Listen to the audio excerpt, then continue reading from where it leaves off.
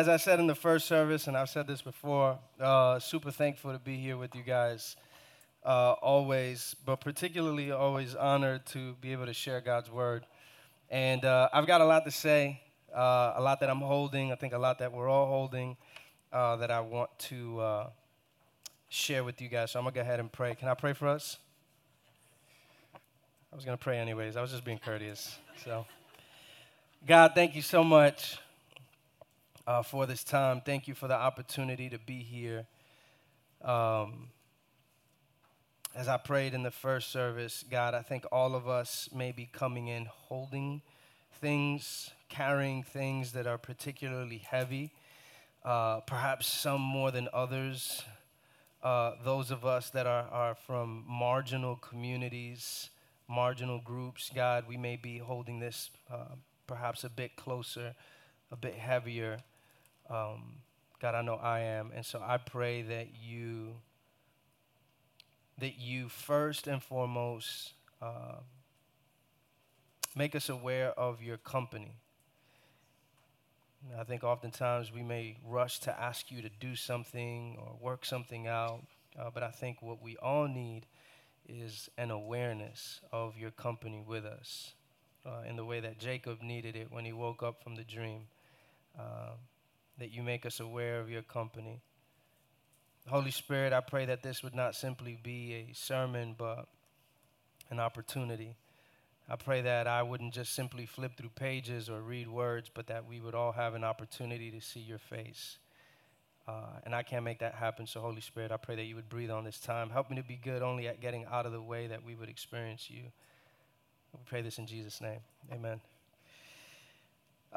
Excited to be here with you guys, but if I'm honest, as I shared earlier, I think I am coming to today particularly heavy and burdened as I think about both Buffalo and Uvalde, Texas, and the lives that were lost, but really the theme of our nation. I think I'm holding that particularly close, and we're going to read two passages today, one to kind of anchor us and another one to kind of just settle in.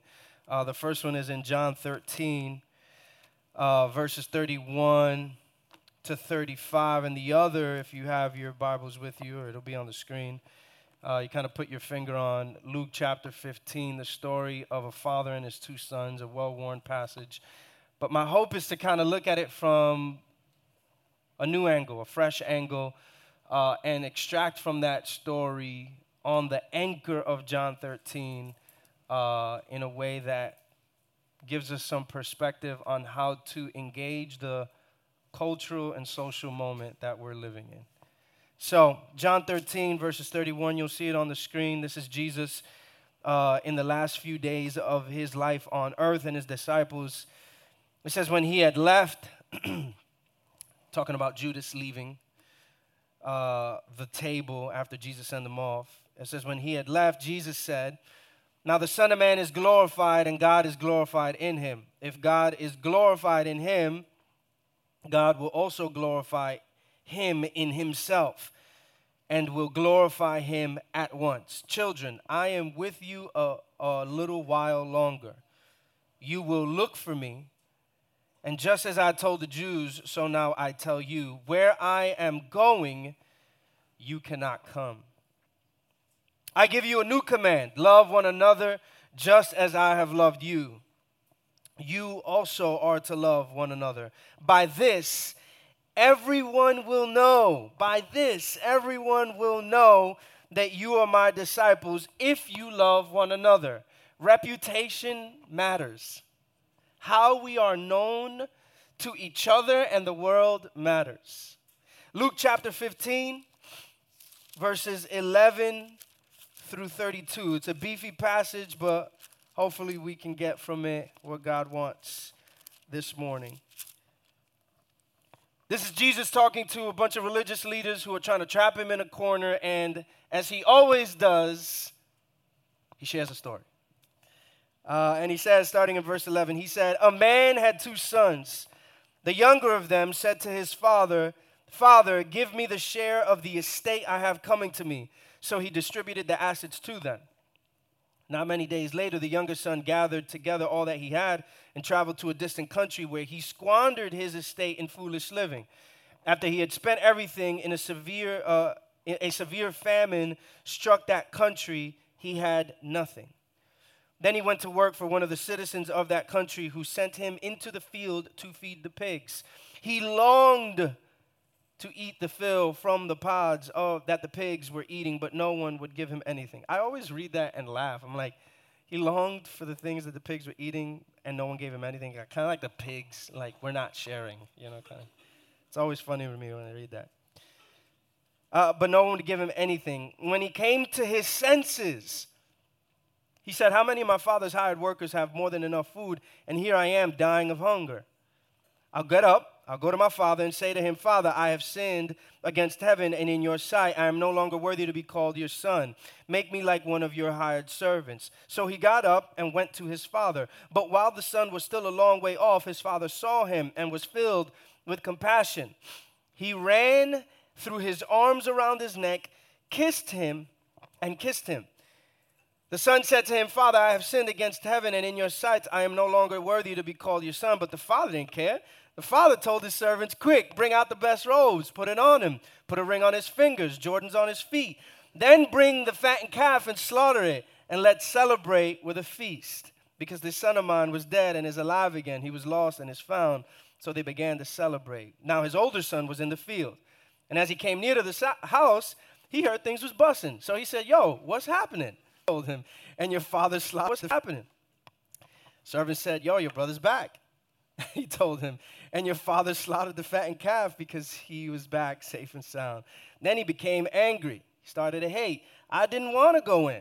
So the father came out and pleaded with him, but he replied to his father, look, I've been slaving many years for you, and I've never disobeyed you or your orders, yet you never gave me a young goat so that I could celebrate with my boys.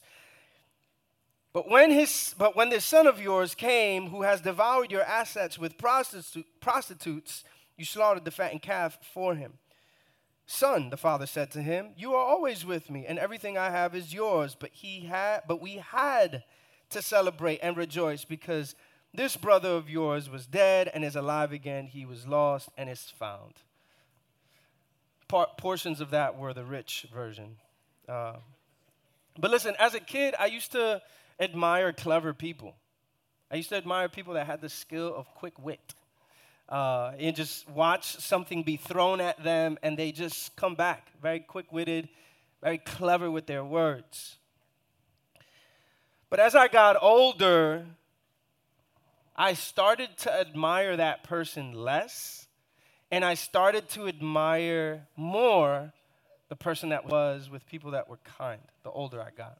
And here's what I think: engaged in my relationships, and the more I engaged with my world, especially as a brown kid, I started to realize that what was most impressing was not people that knew a lot of things, but people that were kind.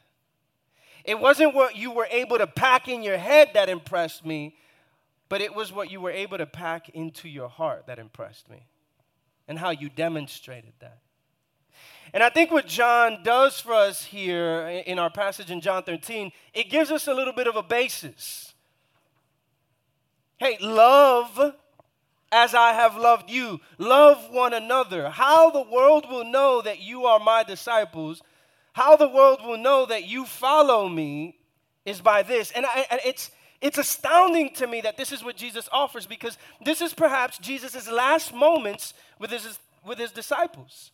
Before he's arrested, before he's betrayed, before he's arrested, and before he's given into crucifixion. Jesus takes this moment. He says, if I had to sum up all the 3 years that we had together, these are my parting words.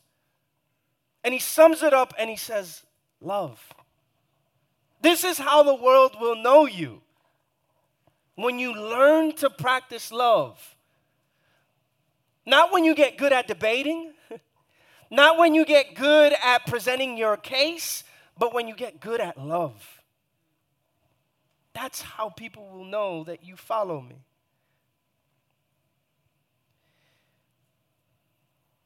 if Christians are to be anything in this world, especially in this cultural moment, if Christians are to be anything, we are called to be creators of space. People who work diligently to create margin.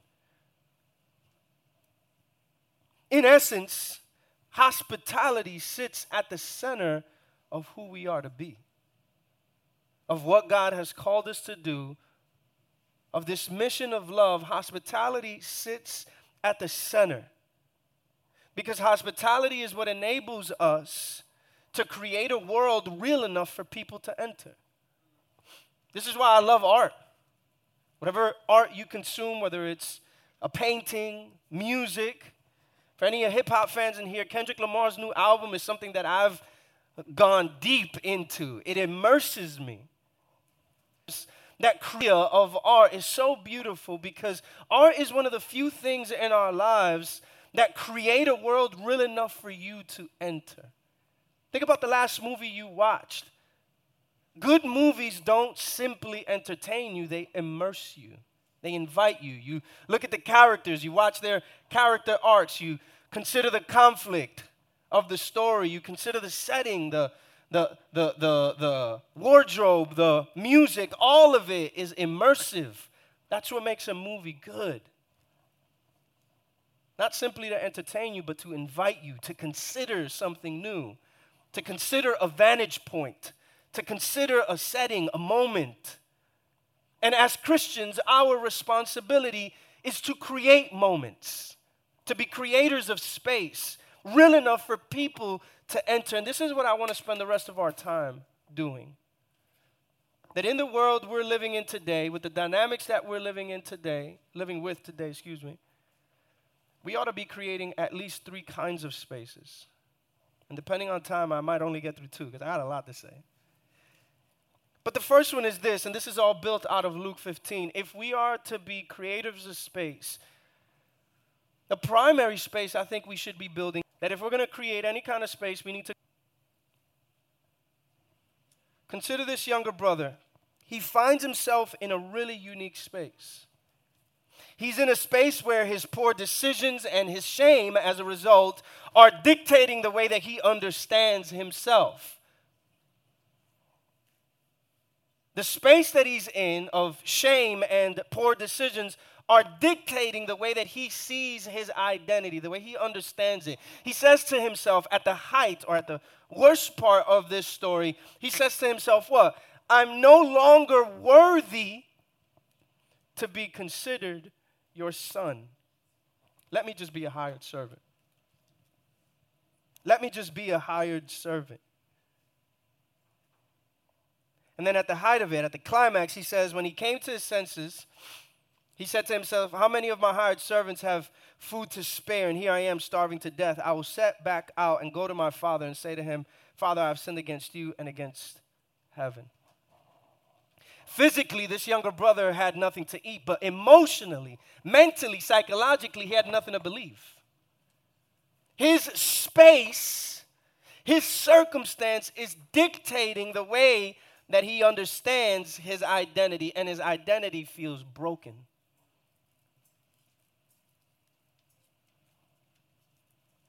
He didn't even believe he could be restored as a son anymore. He would settle simply to be a hired servant. And you know what, church? There is perhaps no environment worse than the one that tells you that you don't belong. There is no environment worse than the one that tells you that you don't belong, or the one that tells you that your past is far too complicated, or the one that tells you that your hurts or your burdens are too heavy to carry. Listen, I guarantee you, any space that you occupy that convinces you that your burdens are too much, that your past is too complicated, or that you don't belong is not a space inspired by the Spirit of God. It is just not a space inspired by the Spirit of God. But I love what the Pops does in this story. Check what he does.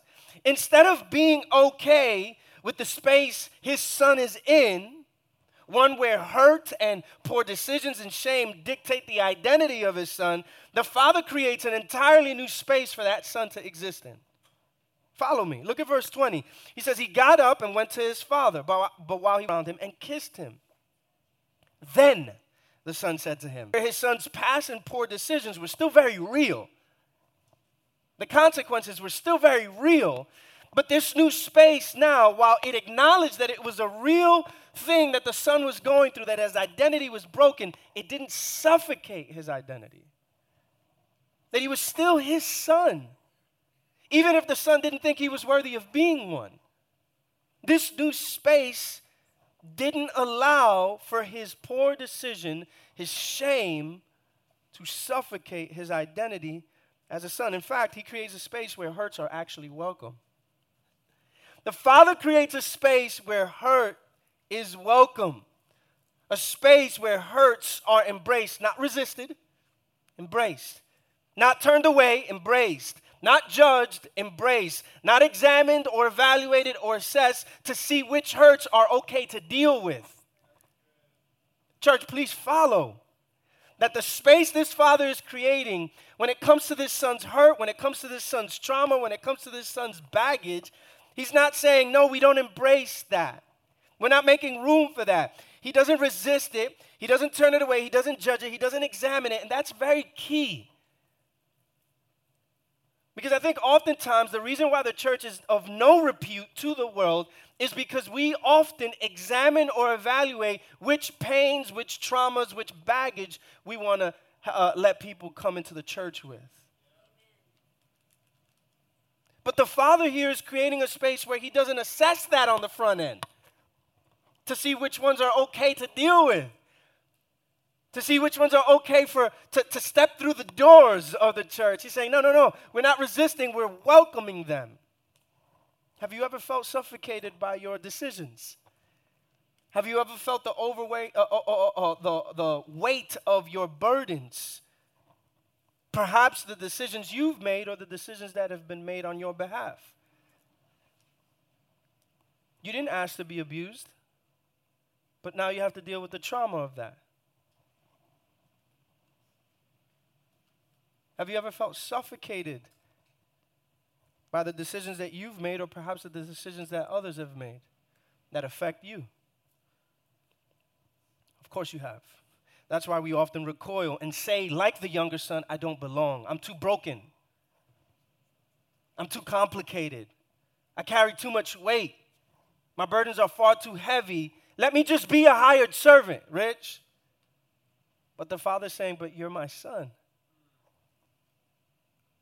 The Father keeps creating this space. He says, quick, bring the best robes. Put the flyest threads on him. Put a ring on his pinky. Put some Jordans or Dunks on his feet. Let's throw the biggest party we've ever thrown. Because this son of mine was dead and is alive again. He was lost and is found. So they began to celebrate. Now listen, y'all, in the past, I've had to really, really not glaze over this detail. And I think oftentimes I had glazed over this party detail. I've said this before here at the church. I come from a Hispanic, Latino background. My parents are immigrants from the Dominican Republic, and we celebrated just about everything. And we were loud about it. We had people at the crib, a.k.a. my house. You know, we had people at the crib that I was like, who's this person again? Oh, that's your tia's, uncle's, nephew, brother's boyfriend. Why are they here? Well, you know, because you learned how to tie your shoes. You know, we got to throw a party for that, right?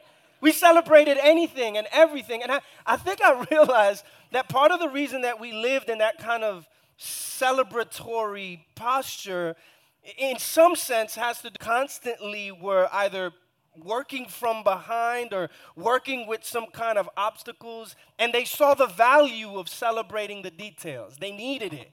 Their sanity needed it.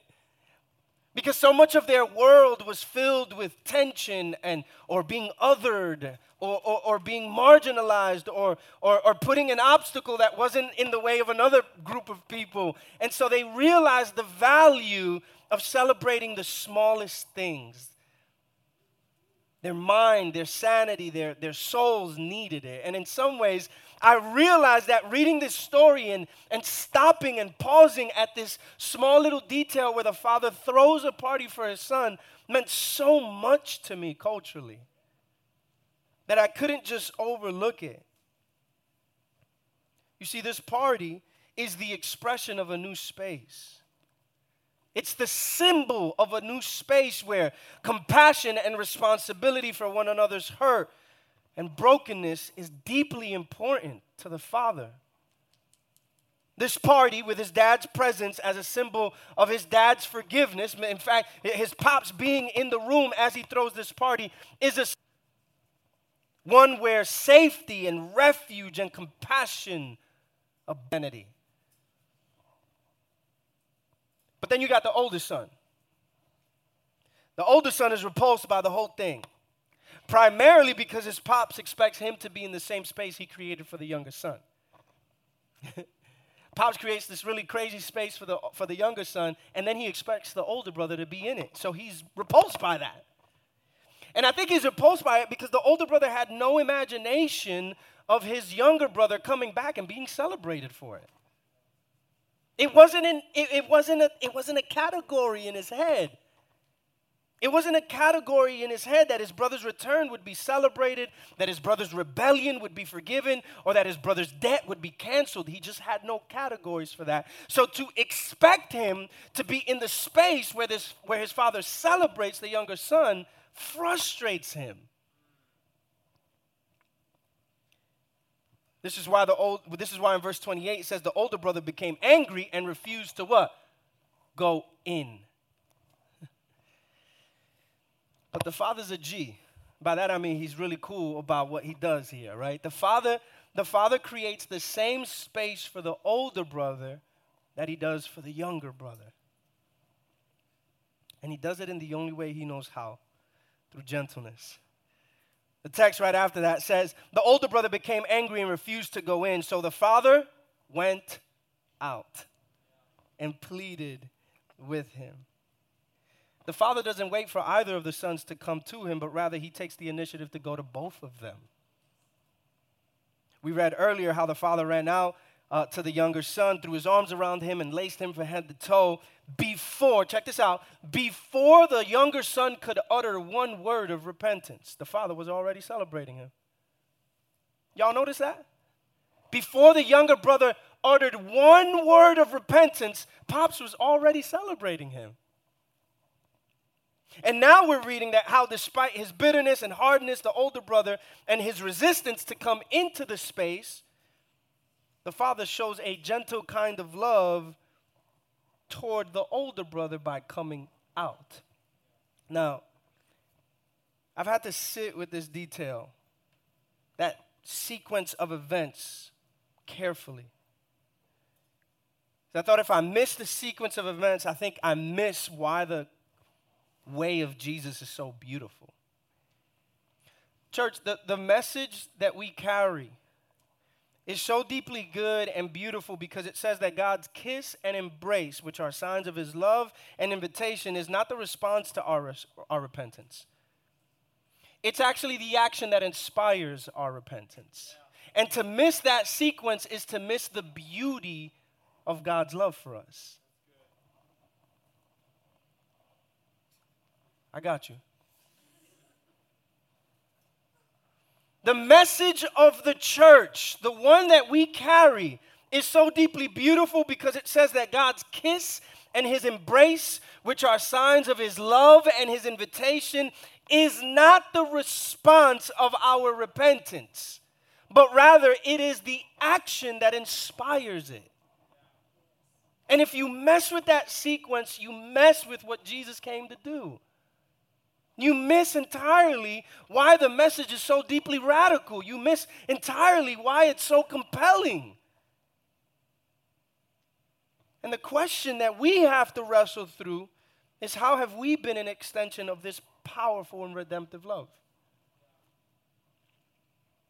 Offering forgiveness in some cases seems ridiculous.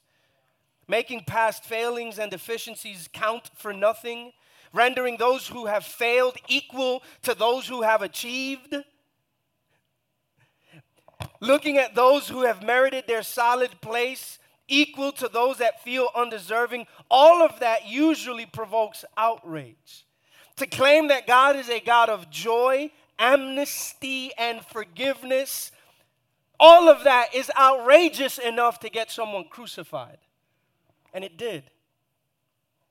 And his name is Jesus. Because that's the message he carried. See, we're part of a society that doesn't often look positively at total amnesty or grace or cancellation of debt. This is why the way of Jesus in the backdrop of our world is so revolutionary. But how is the Father able to offer this kind of grace and generosity and amnesty? It seems whimsical or insubstantial, but I think verse 12 offers us some clarity. The word used there in verse 12 is asset. When the younger brother said, yo, let me get my assets. Let me get the inheritance that's coming to me. The text says that he was given the assets, but that word assets there is not the typical word that you use to describe stuff you own. Life. To him, he asked for something that was going to tear the father's life apart. The father divided not simply his property, but his life for the son.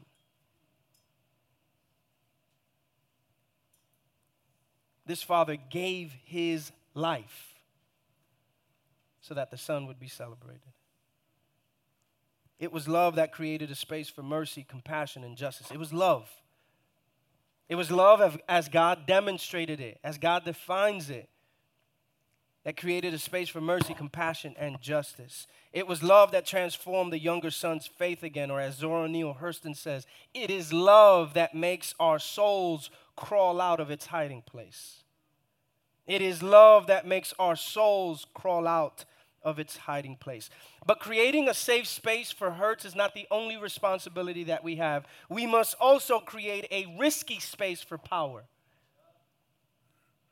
Creating a safe space for our hurts is not the only responsibility, but we are to create a risky space for power. And I can already tell I'm not going to have a lot of time to go to this third one. But I'm going to give it to you as it comes, right? Think about this for a moment. The older brother has, up to this point, created for himself a space where he had the power,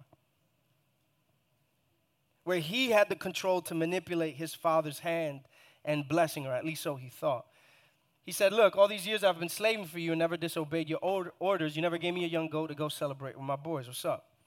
In his mind, this older brother's, his years of obedience and close proximity to his dad were not out of genuine affection for his father, but rather as a way to exercise power over his dad when the time was right. Y'all follow? This older brother looked at his closeness to his dad as a way to gain power over his dad when the time was right. The older brother wasn't obedient because he loved the dad or because he valued intimacy. He was obedient because he valued power. You see, part of creating spaces for life to flourish is either we abandon power or we abandon the selfish use of it. I love the way Ruth Padilla de Boer says it. She says it this way. She says, as like with the unlikely Messiah from Nazareth, love demands death. Death to self. Death to the mirage of success that society is built on, causing injustice and an abusive creation. And perhaps it demands physical death. Only God's love can break us out of the selfish layers of protection so that we can become channels of God's love even in hard places. How many of us, church, lead lives where we run the risk of being close to God, not for the intimacy we crave with Him, but for the opportunity to have power over Him? The older brother complains. Check out the irony of this. The older brother complains about how his years of slaving for his dad, he complains about how he slaves over his dad only to treat his dad as a slave. Y'all not with me. Look, he says, I've been slaving for you many years only as an opportunity to treat his dad as a slave. You see, he's holding his dad hostage with obedience. Yet the father, like a real G, dismantles that whole idea of power. And he does it in the only way that son, you are always with me and everything I have is yours. Not the way you thought he'd dismantle power, right? He says, son, you are always with me and everything I have is yours. Almost as if to say, your power and your performance have nothing to do in this conversation. You cannot earn what you have already been freely given. The father dismantles this whole idea of power and performance. He says, son, you got to rethink power. He says, son, you got to rethink performance.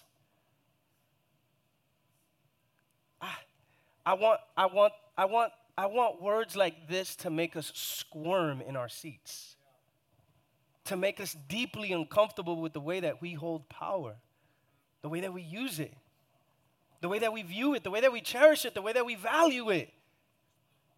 Father looks at his son, he's like, son, you gotta rethink this. Your power has nothing to do in this conversation. Everything I have is yours. But you see, this was a very unwilling big brother. This was a matter of control for him, and I think we can connect to that. He's unwilling to reimagine the way that he understands his power and his performance. He's unwilling to see the merciful, gracious, welcoming, joyful posture of his dad. You see, this was a big brother that was not willing to share his inheritance with his younger brother. He was not willing to suffer the loss of what he thought his power and performance had earned him. His whole world is being turned upside down, and his only reaction is rage. How has our power become self-serving? How have our privileges made us blind to God's love and mercy and compassion?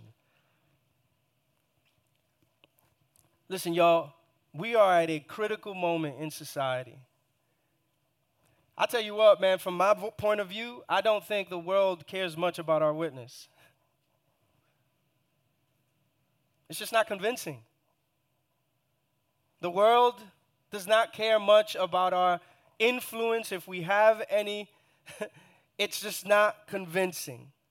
Because part of what this passage is reminding us to is that disciples are meant to be witnesses, not judges. Disciples are meant to be witnesses, not judges. And Dr. Christina Edmondson says it this way. She reminds us that a witness is only as influential or useful as they are credible. And we are living in a social moment where our witness is just not credible. And so we lack the influence. And we lack the usefulness. Y'all remember that story where Jesus says, he says, what good is salt that has lost his saltiness? And then he says, don't worry about it. I got the answer for you. It's good to be trampled on, is what he says. We don't have influence in culture. We don't have any usefulness in culture because our witness is not credible. Our witness is not credible because we trust ourselves far more than we do God. Because we've fallen in love with our power more than we have our neighbor. You see, while this older brother failed to reimagine power and refused to share his inheritance, the story of God gives us a sweet reminder of another older brother. Jesus, the older brother who uses his power and what truly belongs to him and him alone in order to celebrate his younger sisters and brothers. It was Jesus, the older brother, who didn't hold on to his heavenly robes, but instead willingly stripped himself naked and shamed so that we would be clothed and celebrated. What the older brother in this story failed to realize is what Ephesians 2 tells us Jesus accomplished. But because of his great love for us, God, who is rich in mercy, made us alive together with Christ, even while we were dead in our transgressions. You see, unlike the Father in this story, the Father in heaven doesn't have to take from someone else's inheritance. because his riches in mercy are endless. The riches of kindness are endless. The riches of forgiveness are endless. The riches of forgiveness are endless. God doesn't run out of mercy or forgiveness or grace. Church, look, this story historically has been viewed as a story about two sons. And there is some truth to that. But I think this story is more fundamentally about a father. Jesus, talking to the religious leaders of the time who were trying to trap him, shares this story, and he begins by saying, a man had two sons. So while the story involves two sons and their behaviors and patterns and their mental state and their emotional state, the story is deeply about a father and his two sons. And this may go unnoticed at first read, but I think if we miss this, we miss the reality that God is trying to teach us something about parenting, about love, about patience, about compassion, about gentleness, about firmness, about pursuit, about listening, about love, about understanding, about joy, about willingness, about justice.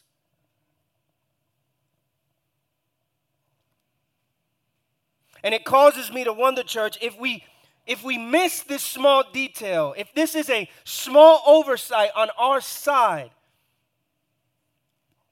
that it affects the way that we create spaces. We fail at creating spaces of welcome just as Jesus was accustomed to. Because remember, the context is him trying to show why he exists the way that he does. Because the accusation hurled at him just before this story started was the Pharisees were complaining. This man welcomes sinners and eats with them. And then Jesus tells this story. 12:07. Let me say this real quick. The last space that I think Jesus invites us to, and I've kind of touched on this a little bit already, is not only a safe space for hurts, not only a risky space for power, but a space for joy and celebration. If you look at all of Luke 15, it starts with three very famous stories, or well-told stories. The first one is about a man who loses his sheep. And he leaves the 99 to go for the one. He finds that 99, that one, and he celebrates. He rejoices. Then the story that follows is a woman who loses her coin. And she plucks all the couches up, and she's going crazy looking for it, and she finds it, and the text says she rejoiced upon finding her coin. And now, the story that followed after that is of a father who loses both his sons and finds them and rejoices. Luke 15 is laced with joy and celebration. So if we are not a people that are creating spaces for affirmation, then I wonder what gospel we're believing. What good news are we actually believing if we're not creating spaces of joy, but particularly spaces of affirmation? You know, I've often said that affirmation is like being picked out of a crowd of people because you feel seen. Affirmation is about seeing people. It's about being present with people. It's about creating a space where no one feels invisible, where no story goes unnoticed, where no detail in no one's story goes unseen or untold or uncelebrated. You know, in a month and a half here, I'll celebrate 15 years with my wife, 20 years together. And one of the things that I've come to realize about love in the context of relationship is that love is so closely related to listening that very, very seldom can you tell the difference between the two. That loving is about listening. So that in your listening, it changes the way that you engage.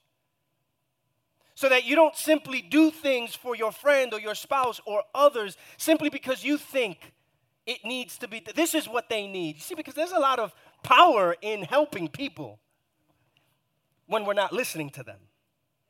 When we want to offer help the way we want to offer help. Because somehow we think that being in the position of needing help is somewhat less valuable. So that if I could be on the other side where I give help, I can hold a little bit more power. Even if I'm helping but not listening to people. You know, in conversations like the many that are being had in our society, particularly around race and ethnicity, power structures and systems, I think oftentimes people of marginal community, people of color, they get exhausted talking about their stories. They get exhausted talking about what needs to happen, what needs to change. And I'm exhausted to talk so much about our story when someone asks, well-meaning, ask, hey man, I want to know more about your story, your struggles, whatever. And there's a lot of beauty to the story, but there's also a lot of hardship in the story. I realize that sometimes, I think the reason why we're exhausted to tell our story so often is because we wonder why we have to say them so much. Why do I have to tell you why do you want to hear my story when it comes to another tragedy? 9 black people being killed in Buffalo. The South Carolina 9. Why is my vantage point or opinion now important in these tragedies? It gets exhausting to talk about, and I think it's because we wonder why we have to say them over and over. And I think it's because we're not convinced that people are listening. So how do we, as followers of Jesus, now feel the responsibility of creating spaces where people's hurt and trauma and baggage are welcomed, not resisted, not judged, not evaluated, but welcomed for the sake of being seen and heard and ultimately being led to healing? How are we now conscious of the fact that we have to actively create spaces where power feels uneasy with you? That if hunger for power steps into this space, it feels uneasy. And creating spaces where people's stories can be affirmed, can be celebrated, can be seen. Because they belong. Because the space was created with them in mind. Because we didn't build God's table, but because God did.